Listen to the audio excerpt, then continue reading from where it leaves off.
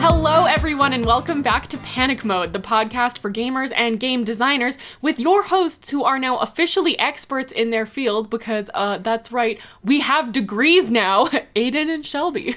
I think you and I know more than anyone else that having a degree does not make you an expert in your field. Yeah, but if anybody cares about that stuff, we have degrees now. We still have a lot to learn, but feels good to have a piece of paper that's worth, some $30,000. So it's good. Good times. Now people can tell we're Canadian. Yeah, exactly.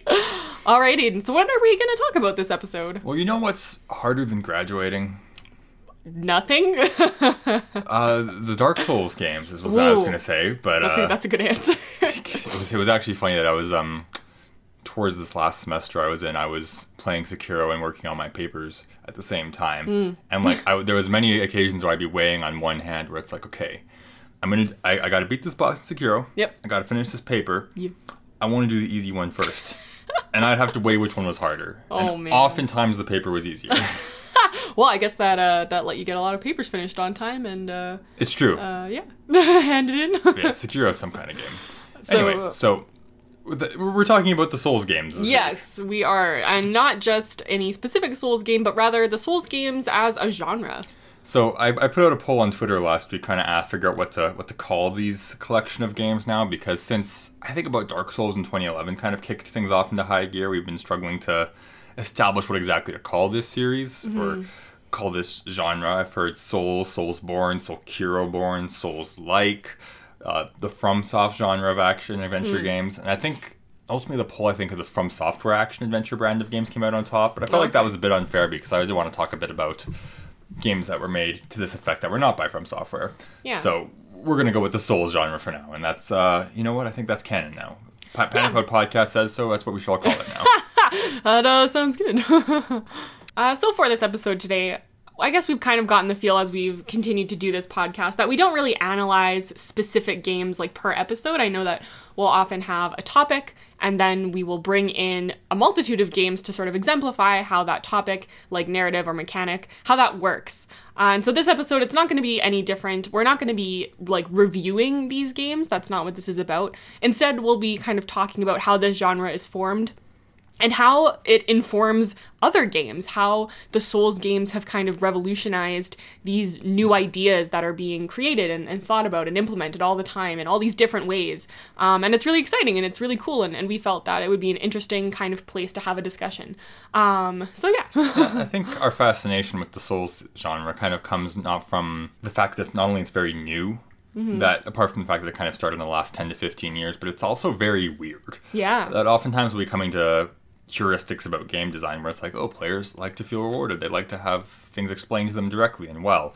And then Dark Souls and the Dark Souls-like games just hilariously violate these heuristics. Yeah. And I just wanted to kind of talk about the genre as a whole and figure out why this is so weird and why it's so different from other video games and what makes it work. Yeah, so for those who don't know, the games that are considered, I guess the first sort of Souls-like games are all From Software games, and they are Demon Souls, Dark Souls 1, 2, and 3, Bloodborne, and the latest installment, Sekiro: Shadows Die Twice.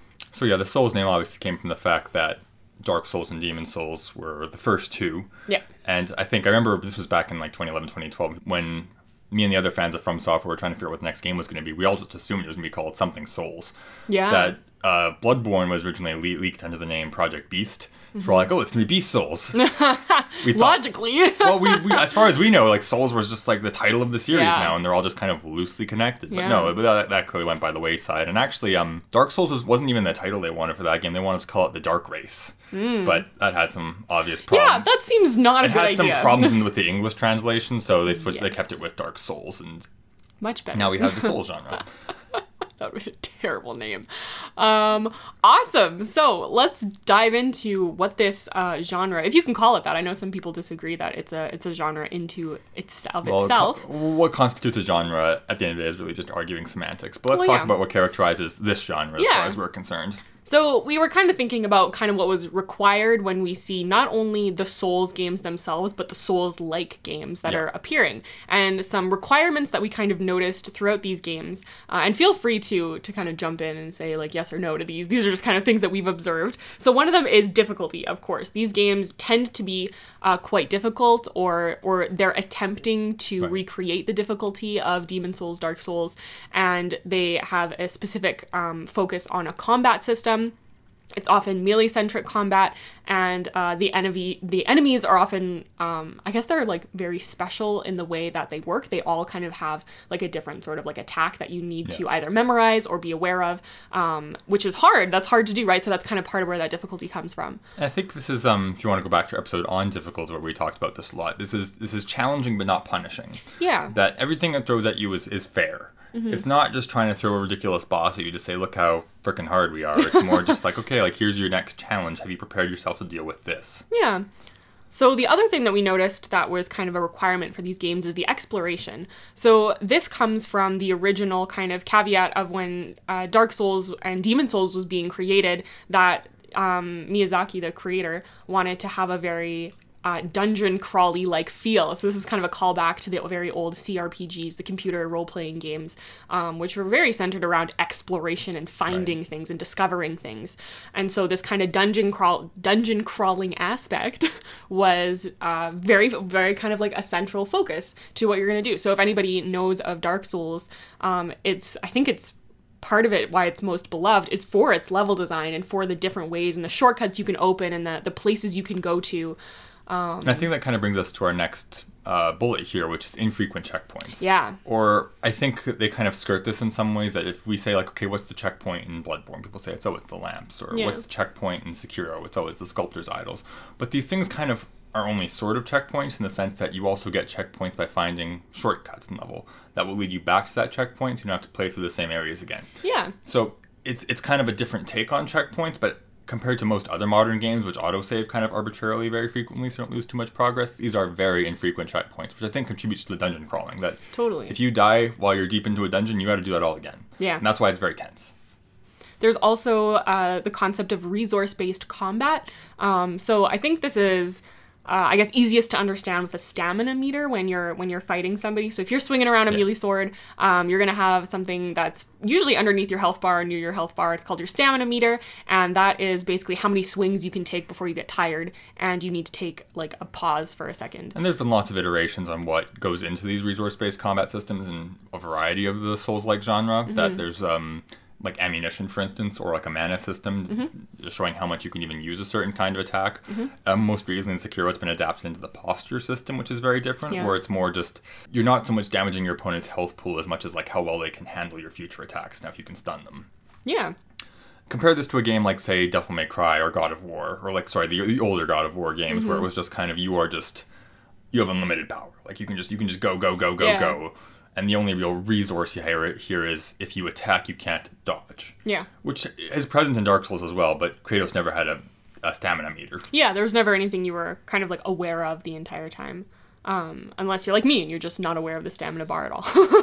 And the one final bullet, which I think ties back to both all the other bullets, but particularly difficulty, is that whatever currency you have that levels you up, lets you buy new items, is lost upon death. Or at least significantly, a lot of it is lost upon death. Yeah, and I think, this is kind of going to be something we'll talk about a little later with the currency, but oftentimes in Souls games, what's so interesting about the currency is that not only is it your currency in the colloquial sense of like, yeah, it's like the money that you use to buy things with, but it's also what you use to level up your character. And so every time you have this currency available to you, you get to make a choice as to how you're going to spend it. And because it's literally the crux of like how you can do anything, it's very stressful to lose it. Right. And so yeah, just what you said, it ties back to difficulty. It's a very interesting mechanic that a lot of games are implementing, not just, Souls. Yeah. The Souls. And I think a lot of them have taken the very binary approach where if you die, you lose everything, you go down to zero. Yeah. Sekiro is the only one that I've seen really be the exception to this, where your points towards leveling up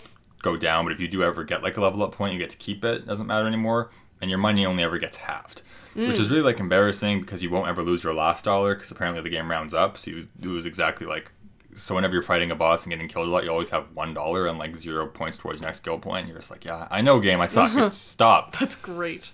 Oh, man. All right, so what about some other things that are often included in this genre? Yeah, so something that's often included to build off that currency point is that you can recover it, actually. You have, usually it's one chance. Sometimes I've seen, I think Darksiders 3, Right. actually, you have a couple chances. But basically you die, you lose all your gubs, just your currency, and you go back to whatever checkpoint you were at. But then you can go back to that spot that you died at, and there will be either it's usually like something shiny, like glimmering, whatever, and you either pick it up, hit it, whatever, and it'll give you back the currency that you lost. So you kind of have like a second chance, Right. to get it back. But I believe, and this is dependent on the game, right? Like sometimes if you die before you get back to it, it's just gone forever. Or maybe sometimes it appears somewhere else and it's like halved. Depends kind of how that goes. But that's an interesting aspect as well.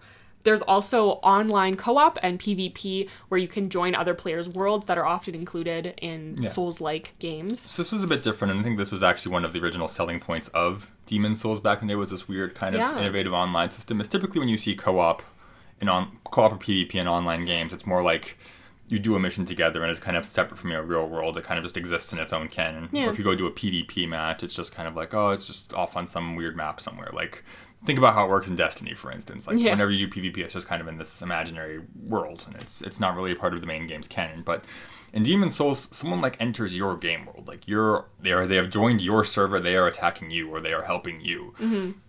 And this is something that has been adapted into a lot of other Souls games. It's not as frequently used because it's clearly kind of a weird feature to implement and balance. And I know Sekiro kind of decided not to do this because their combat system was very weird and didn't really support PvP that well. Yeah. There's also one of my favorites, replenishing health Oh god, potions. I don't know why this is only often included. I hate it when it's not included. Yeah, so in Dark Souls, it comes in the form of Estus flasks. These are flasks when you die, they will automatically be replenished. Or when you rest at a bonfire, I think they're also replenished. So basically it's just, you can use them, and then, so let's say you collect more often as you level up. So later in the game, you will have more of these kind of health vials that you can pop when you need them. So let's say you have 6 and you use, all 6 when you're fighting a boss, and then you die. Well, don't worry, they'll be reloaded when you come back.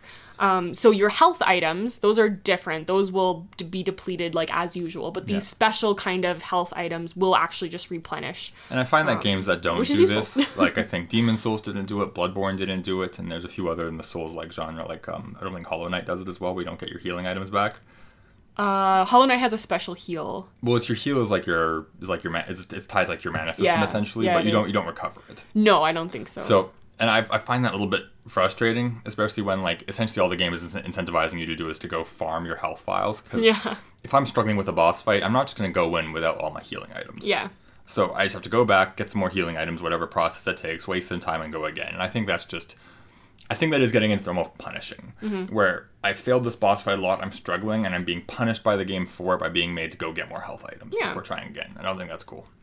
So the last aspect that is often included, sometimes it is, sometimes it isn't, is a minimal but serious story. So this is kind of the cryptic stuff where you're not really sure what's happening, and there are a bunch of random NPCs that all mutter like this garbage nonsense, and you're just like, okay, I guess that's cool. And this is also probably why there's a whole community of YouTubers out there who pore over every item description in every From Software game to try to figure out what the heck is happening in the story. Yeah. So this is really cool. This is a kind of an interesting aspect, I think, personally, from a narrative standpoint of having these, minimalist, weird kind of narratives that aren't delivered in kind of, I guess, the way that we've come to expect with, talking to people and the plot is kind of laid out for you and there's cutscenes that are describing where you are. It's cool, it's different, and it's interesting, and I think it's kind of fun, but it also depends on what you're playing the game for. If you're playing the game to, understand the narrative the first time, I don't know, maybe you won't enjoy it as much, but if you watch some of the lore videos, those are really fun. I would be very intrigued to be like a fly on the wall in the narrative meetings for these kind of games, because really it goes down to like these really minute details in the level design and the item descriptions and things like that. Things that don't really fall to like the lead designers as much. Totally. So I wonder, it's like, this is kind of what happened here. How do we portray this, or how do we like give clues to this is what happened here? So these games, they do have a story. Don't get me wrong. They do have. I think they have like these wonderful, very rich stories. They're just not delivered in a way that's immediately apparent, which is cool. And My sly suspicion, however, is that just From Software as developer was not like as equipped to build the story for the original Demon's Souls game, so just kind of put it by the wayside for now, and that kind of became a staple in it for a while. And I think games are slowly moving away from that, where they realize that having a lack of a story is not actually like the most important bullet in being a part of the Souls genre. Yeah. Even From Software included now, Sekiro is having the most active story I've seen in one of their games, or one of their Souls games. Yeah. So let's talk about some other games that you played that fall in the Souls genre that is not made by From Software. So the first one that I love, this is personally one of my favorite games ever. It's called Hollow Knight. Right. It's a 2D game, Souls-like game, I guess. I feel like we've seen a lot of these lately, like a 2D take on the Souls genre. Yeah, there's been quite a few. But Hollow Knight is the one that really stands out. For me, you play as a little Hollow Knight, very cute. You got a little sword, and it's basically the same mechanics as Dark Souls, where you have each enemy sort of has its own attack patterns that you come across. You have currency that you can use to make purchases to help level up your character. It hits pretty much all the bullet points except this one's 2D. Yeah, except it's 2D. It's great. It's a great game. I would highly recommend. Very fun. There's also Neo, which was released, I think, last year or the year before. I think it was 2 years ago. This was a game that was apparently in development for like 14 years and used to be a movie and stuff. It was all sorts of weirdness, but I played it and it was kind of... This is a game that I think did a lot of copy-paste, but didn't really know why. Yeah. Which is kind of what we're going to get into with the next point, is just like what lessons a lot of developers took when they went to make their own Souls games. And I think what I've seen from Neo 2 so far is they've kind of realized their strengths were not in just trying to emulate what the Dark Souls games were. They should be more about trying to go off in the wayside and also still being extremely difficult. Trying to be like the Devil May Cry of Souls games, as opposed to the Dark Souls games and Devil May Cry. Yeah. There's also Darksiders 3, for those of you who are familiar and fans of the Darksiders I'm glad series. you finally resolved this plot line we started with Patrick Hickey Jr. like 20 episodes ago. Oh, I know, where you were I was talking like, about whether or not you should buy this game. Yeah, so Aiden actually bought it for me, and I did play it, and I actually really liked it. I know a lot of people didn't like it, but I do know that a lot of inspiration for the game came from Dark Souls in terms of its combat system being a little bit more difficult, and it also has the wonderful replenishing health files, which was a super bonus for me, and I actually thought it was really fun. My favorite part of the mechanics were actually when you're in combat, you can... it's very well laid out as to when an enemy is going to strike you, and you have an opportunity to counter. And when you counter, it does this really awesome, like, slow-mo kind of rumble, and then you can hit Y to basically reflect that counter in, like, a really fun way and just cast this, like, arcane magic that hits for, like, all this damage. And it's really, really satisfying and really fun once you're kind of, like, in the zone. So I really appreciated the kind of style of the combat for that, and I personally didn't get sick of it. It didn't take me a long time to beat the game at all. I don't think it's very long. But I don't know, if you're a fan of the Darksiders series and you kind of want a Souls game that's maybe like an entry into that kind of genre, I think Darksiders 3 is a cool place to start. It's not insane, it's kind of fun. Two other games I want to touch on briefly just because they kind of violate key tenets or some of the key characteristics of the Dark Souls genre is The Surge, which is very, very much a Souls-like game, but it's a sci-fi game. Which I think another soft one we could have added to the list is that most of these games are fantasy or fantastical. Yeah, it's true. And I think that's just because these games typically have to lend themselves really well to melee combat. I know, like Dark Souls has arrows and magic and Bloodborne has guns and yada, yada, yada. I know, but it's like still like typically a game about positioning, because even if you aren't using melee combat, your opponents certainly are. Yeah. And then the last one is Cuphead, which is right up there with Hollow Knight with the 2D entry in the Souls likes.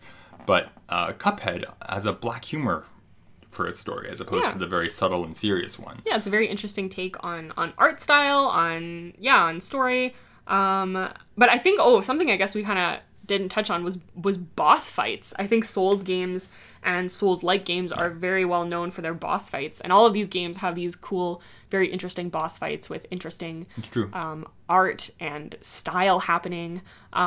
So that makes it pretty fun. And Cuphead has some great ones, I'm told. I haven't played it, but it looks like a blast.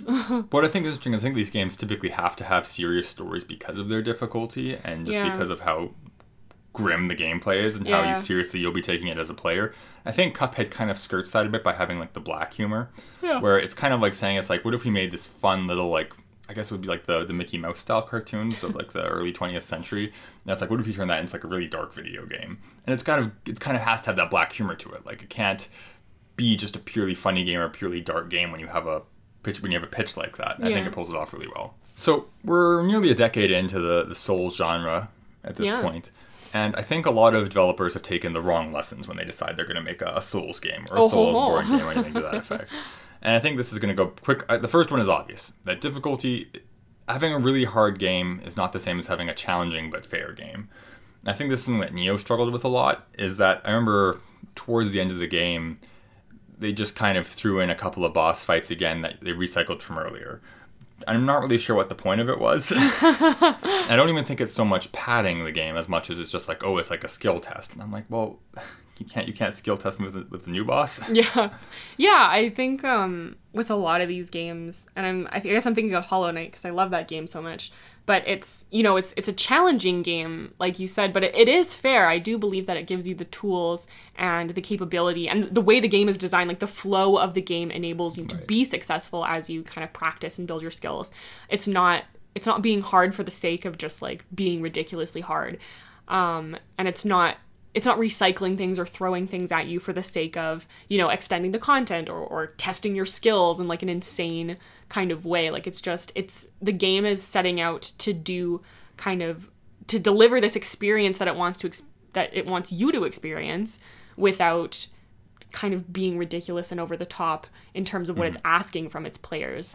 And I guess that's kind of like, it's kind of a hard thing to like wrap your head around as a designer, because when you're looking at your game as a whole, it's like, well, I want to make it challenging. I want to make it hard, but how hard is too hard? You know what I mean? I think we do an episode on this in the past? Yeah, on like difficulty levels and stuff, right? And so what it means to have a game that's challenging but fair, I think is also tough to discern. But I guess that's when, what we always say, playtesting comes in. But yeah, it's something to be aware of, and I think it's something that's interesting to look for in Souls games and, Souls-like games and how they do that or what their take is on it. And I think we can learn a lot from that, whether they do it well or whether they don't do it well, and explore the why of that. I think Mark Brown did a really interesting video on the why of the Souls genre and why we feel a need to make games like this. And I think it's the same reason we make games that fall in any other genre, that we as developers played a game that had a very good experience for us. It's like, okay, I want to make a game that evokes the same feeling. Mm-hmm. But you could just copy and paste, do the same thing, or you can try to iterate on it and do new things. And I think I always comment that that's like Blizzard's model right there. Yeah. They hire the best game developers and they just say, okay, this game works really well, perfect it. And that's where we get games like Overwatch and Hearthstone and things like that. Yeah. And at the end of the day, I think Mark Brown kind of made the case that we can't be like this. We have to innovate more. Mm-hmm. And I kind of disagree with that a bit, because I think there is also a lot of room for iteration within the genre, because the more you innovate within the genre, I'm making a Dark Souls game, but this time it's a racing game. And it's like, okay, it's like at some point you're going to you're putting at risk the experience you found so evocative. Mm-hmm. That you're trying something so different that you're going to end up with something completely off the wall that may not work as well. Now, maybe you're in a position to do that and you want to take risks and try weird things, and that can work out for you. Mm-hmm. But I also think there's any harm in just making more games that are like Sekiro, that are really cool.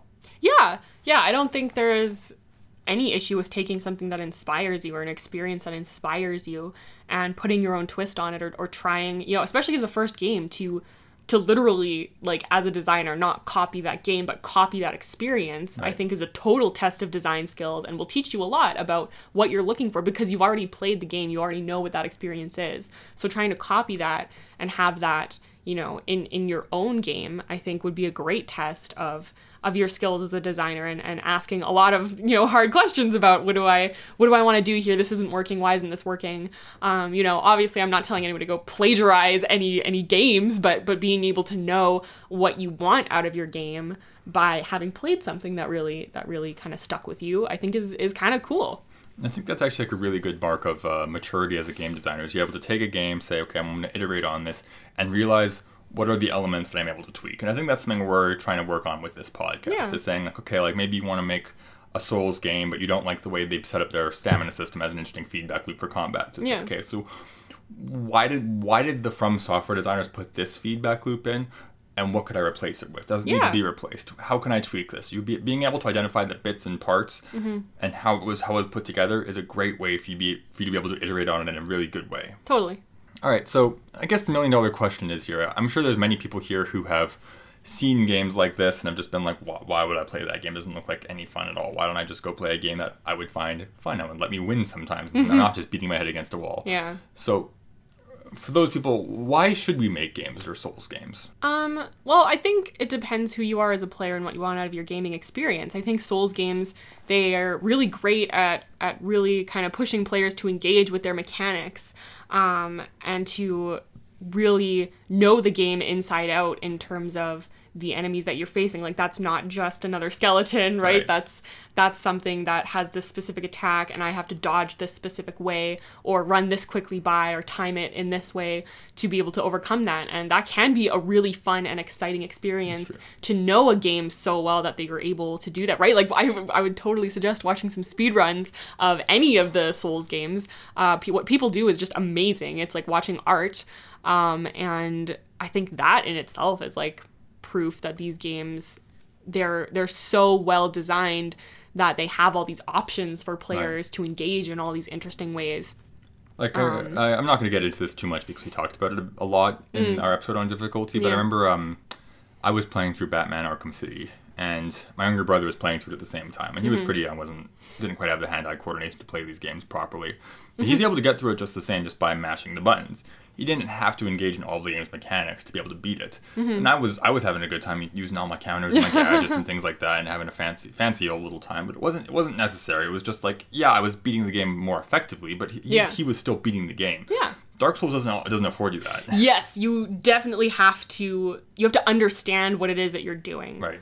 And like you said, I don't think a lot of games kind of push you to do that. Like, a lot of games, I will just use whatever attack it gives me because I'm like, well, why would I do anything else? Actually, that's what one of my critiques of Darksiders 3 is. Like, I did like the game, but it also had a lot of problems. One of the problems was it gives you a lot of different mechanics, but never really forces you to use them in different ways. And so I would consistently just use her one like whip chain thing, which was really awesome and I loved. And I had like 3 other weapons that I never even touched. I just didn't touch them. I had the exact same beef with Witcher, and I think Yahtzee from Zero Punctuation sums up in his review where it's like, he's like, oh, look at all these like little herbs and grass I picked up, and the game's like, yeah, you should build something with that. It's like, does it upgrade my health potion? And it's like, no. It's like, I don't care. I don't care. It's if you can beat the game with the first 2 mechanics it gives you, a lot of players won't get past those first 2 mechanics. Yeah. And that's what having this very high challenge level of the Souls games can do. Yeah. And I know it sounds like we're kind of equating Souls games to difficulty, and frankly, back in like the early 2010s, I think that's what a lot of people did. Like, I literally heard it's like, this is the Dark Souls of NHL games. And I'm like, you're saying it's hard. Yeah, it's like, no, it's the Dark Souls of NHL games. Yeah, so it's really hard. Okay, we get cool. it. Yeah. And I think this is why we definitely listed off challenging as one of the signature parts of a Souls game.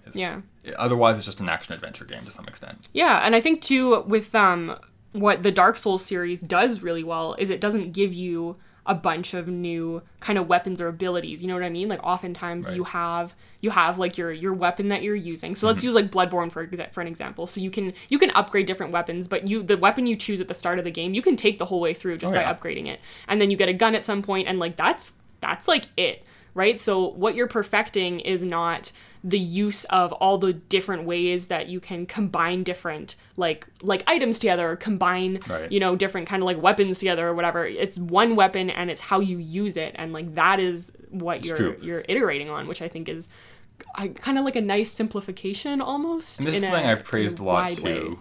That I can't remember the terms as well, but essentially you level up within the context of the game and you level up outside of the context of the game, as in, okay, I lost that boss fight, but I know how to dodge that move now. Yeah. So you leveled up, not in any meaningful way as far as the game's concerned, but you as a player are going to be more effective next time. And I think that's a big part of what makes these games tick, is that maybe in Bloodborne, like I remember when I switched from Dark Souls to Bloodborne for the first time, like, how do I beat this? I don't have a shield. This doesn't make any sense. And I realized I had to unlearn my strategies of Dark Souls and realize, okay, this is more of just a brawl, where I got to stay in there and get close the whole time so I can keep using the mechanic of every time I deal damage, I heal any immediate damage that was done to me. And that's the way I compensate for not having a shield. Yeah. And that is the game forced me to engage in its mechanics. Like, if Dark Souls and Bloodborne didn't have this high difficulty and high challenge level, I wouldn't have to learn how to do that. I could just hack and slash my way through like my brother was doing in Arkham City. All right, do you want to move into takeaways? Sure, let's move into takeaways. So I guess what we can take away from this episode is that the Souls games, I think they have created their own kind of genre, or maybe a subgenre at best if people are going to get really picky.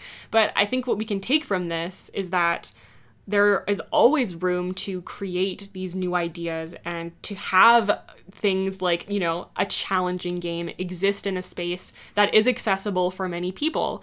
I think these games can totally be for everyone if, you know, you put your mind to it. I think, you know, maybe some people, I don't think it's not that they couldn't do it, they may just not have the patience for it or something like that. But I do think that if it's done in a way that I think the Souls games have, they've kind of figured out this amazing formula, you can totally design whatever you want and have that be something that could, you know, potentially be successful. And I know there's a bunch of factors that go into what it means to be successful, but I guess in terms of creating a good game, the Souls genre itself has kind of taught us there's so many different ways to do it. There's been so many iterations, which is very exciting. But also there are certain things that we've seen, you know, that come up again and again, like a state of flow, for example. That's what we talked about in earlier episodes where a player, you know, they're balancing on the precipice of it being so ridiculously hard they give up and so ridiculously easy that they're bored, right? They do a great job of balancing right in the middle of that. What Aiden talked about before with it being not insanely difficult, but rather challenging and fair, right? They're also having that sort of idea come in as well. The way that their narrative is delivered, right? That obviously works very well for what the game is trying to be, for the tone the game is going for. Yeah, exactly, right? So there are all of these factors working together that make the Souls genre so accessible and successful and something that people want to continue to innovate and iterate on. And I think that's really interesting and something worth exploring and designing. But I think it's also important to maintain those things that we said were required. Is, for instance, like let's say we took away the melee combat. Let's say we made Dark Souls a shooter. I think that is damaging what it means to be a Souls game. No, I'm not saying it's like you're making it worse. I'm just saying you're making it not a Souls game. Because having the melee-centric combat puts this big focus on positioning. But if it's a shooter, like imagine just playing Borderlands or Destiny or something. Like think about how that combat goes. It's not a lot about movement. It's more just about staying on target for a while, and hoping you don't get killed and retreating and taking cover. It's not about this tactical back and forth. Yeah, so if you want to make, you know, you're inspired by the Souls games and you want to make a Souls game, but you want to make it a shooter, you can say it's inspired by the Souls kind of difficulty of positioning, but then, you know, you need to figure out how to make that positioning kind of core to your game. I think it would look something like a Tracer fighting a Roadhog. Yeah. You gotta avoid that hook, you gotta stay on target, you gotta move real fast, but the point is, I think there's ways to do all these things, and I think we just need to know what makes this genre awesome and what you want to take from it, or what you don't want to take from it. That's okay too. Is because when I'm joking around saying this is the Dark Souls of NHL, just means someone saying, "Oh, this game is really hard." I think that when a game is characterized as a Souls game because of its difficulty, I think that is a good thing. I think that's something Dark Souls has done for the gaming genre as a whole. Yeah. It's just being able to push us back in a more challenging direction. Yeah. So when you're looking to make these own games, I think anything and everything is up for grabs. I think what we listed in the required section for what characterizes a Souls game is still very much in the biblical text of what makes a Souls game, and I don't think that's going to be innovated on for quite a while. Yeah. But I'm curious to see where this goes, because like, I think with Sekiro, most recently, From Software has shown that they're willing to strip away what I've viewed as the core tenets of a Souls game for a while too. So yeah, they're innovating on their own genre, which is very fun. And I was going to copy Sekiro, and it's like, we're innovators too. It's like, it's not how this works. No, it's a little different. But, you know, as long as people are trying, having fun, making stuff, mixing and matching, you do you, boo. All right, well, on that note, we'll see everyone next time. Bye. All right, so I'm going to warn you guys, you're in for kind of a somber sign-off this week, but, you know, so it goes. I mean, it is Dark Souls, so. Yeah. Well, this is even going to get more somber than Dark Souls, and that's really saying something. So, I started playing these games when I was pretty young, and, you know, how should I say this? I was young, and I was going through some... I was angsty. Angsty is definitely a good word. I was going through some stuff in my life, and I think that's with everyone, really. And... something that I've always done is that when I'm in a funk or going through a bout of depression is I love to play video games and just get myself lost in them, just completely forget about the real world for a minute, just try to feel accomplished within the context of a video game. And that has been like a huge, huge help to me. And no games have done it better than the Souls genre. Like, frankly, I think I got fired from a job, and that's the only reason I was ever able to beat Demon's Souls. So And it may sound weird, but I think it is just a big part of how the game will make you feel weak, but then also give you the tools to make you feel strong again. And I think that is just, I don't know, that really resonates with me when I'm going through a hard time. So I don't know. It's like, I think it's weird that, like, I think I talk to people and they say, it's like, oh, you should just watch something cheery, like watch a happy movie. And I'm just like, no, I'm going to go play Dark Souls. Like, that's not going to help you get out of your funk, dude. It's Dark Souls. And it's like, no, you don't understand. Yeah, you don't get it. So, despite all and honestly, that's actually one of the themes of Dark Souls is perseverance and getting through these things and getting through hard times. Is the games do have this kind of subtle optimism to them, or maybe not so subtle if you're looking at a character like Solaire. Yeah. But I don't know. These games have really done a lot for me and helped me get through some of my mental health issues in my time. And yeah, I don't know. It's just a weird thing for me that these games are all about darkness and sadness and dilapidation, if that's even a word, and how well they've done to help me get through my stuff. Yeah, video games are so wonderful. They have so many wonderful things that they can teach us and do for us and impact our lives. And I'm so glad that we get to talk about them and be a part of them.